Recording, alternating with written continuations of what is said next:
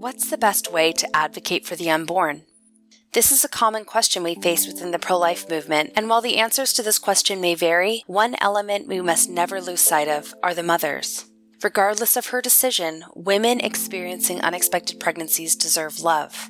So in response to the question, how can we advocate for the unborn? We propose this answer: advocate for their mothers. As a life-affirming movement, we've embraced this call with campaigns such as Pro-Woman, Pro-Baby, Pro-Life, and Love Them Both. This is a great beginning to the call to advocate for the unborn by advocating for their mothers. The first way we should advocate for women experiencing an unexpected pregnancy is to meet their news with love. For me, personally, this call to love a woman where she's at hit close to home on an August afternoon in 2017. I was washing the dishes and enjoying some small talk with my younger sister when she shared with me the news that she was pregnant. She had dated the father of the baby for a short time and found out she was pregnant after they had ended their relationship. I'd made it my life's work to support women in their unborn, and in that moment I realized that it was my turn to love the woman where she's at. The only words I could muster were, "It's going to be more than okay." I didn't know how everything would come together, but I knew that I could promise to be a part of it, to walk with my sister every step of the way. The next way we can advocate for the unborn by advocating for their mothers is by helping her to take baby steps. Heartbeat International's Love Approach training outlines this process. Love is the call to listen, to open options, to present vision and values, and to equip mom to take those initial baby steps. It's natural for all the big to-dos to run through the mother's mind, from her education or career goals and financial planning to prenatal care and healthy parenting.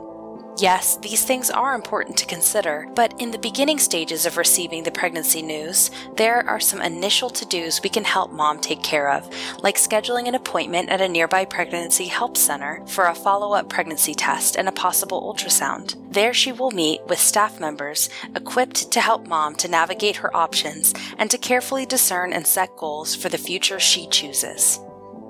There's also a broader way we can advocate for the unborn by advocating for their mothers, and that's by organizing resources to support her within her own community.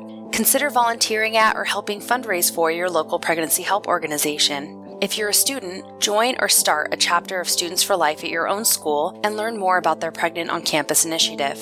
If mom is a close friend or a family member, it may be appropriate to offer to throw her a baby shower or to babysit for her while she works or studies. By widening the circle of community support for pregnant women, we are better able to advocate for the unborn by advocating for their mothers. If you're like me, volunteering may become your first step on a pregnancy help journey, leading you to student outreach, coordinating client programs, directing cutting-edge client services like abortion pill rescue, or joining international teams like Heartbeat and assisting startup pregnancy help organizations through their Life Launch Grant program. Take it from me, when you give God your yes, He'll jump at the chance to use it. What it all boils down to, this question of advocating for mom and baby, is love. We can receive her news with love. We can listen to her concerns with love. We can help her navigate practical resources with love. We can walk with her every step of the way with love. While this answer may seem simple, let us call to mind the advice of Mother Teresa, one of the greatest advocates of the unborn and their mothers alike. We are called to do small things with great love.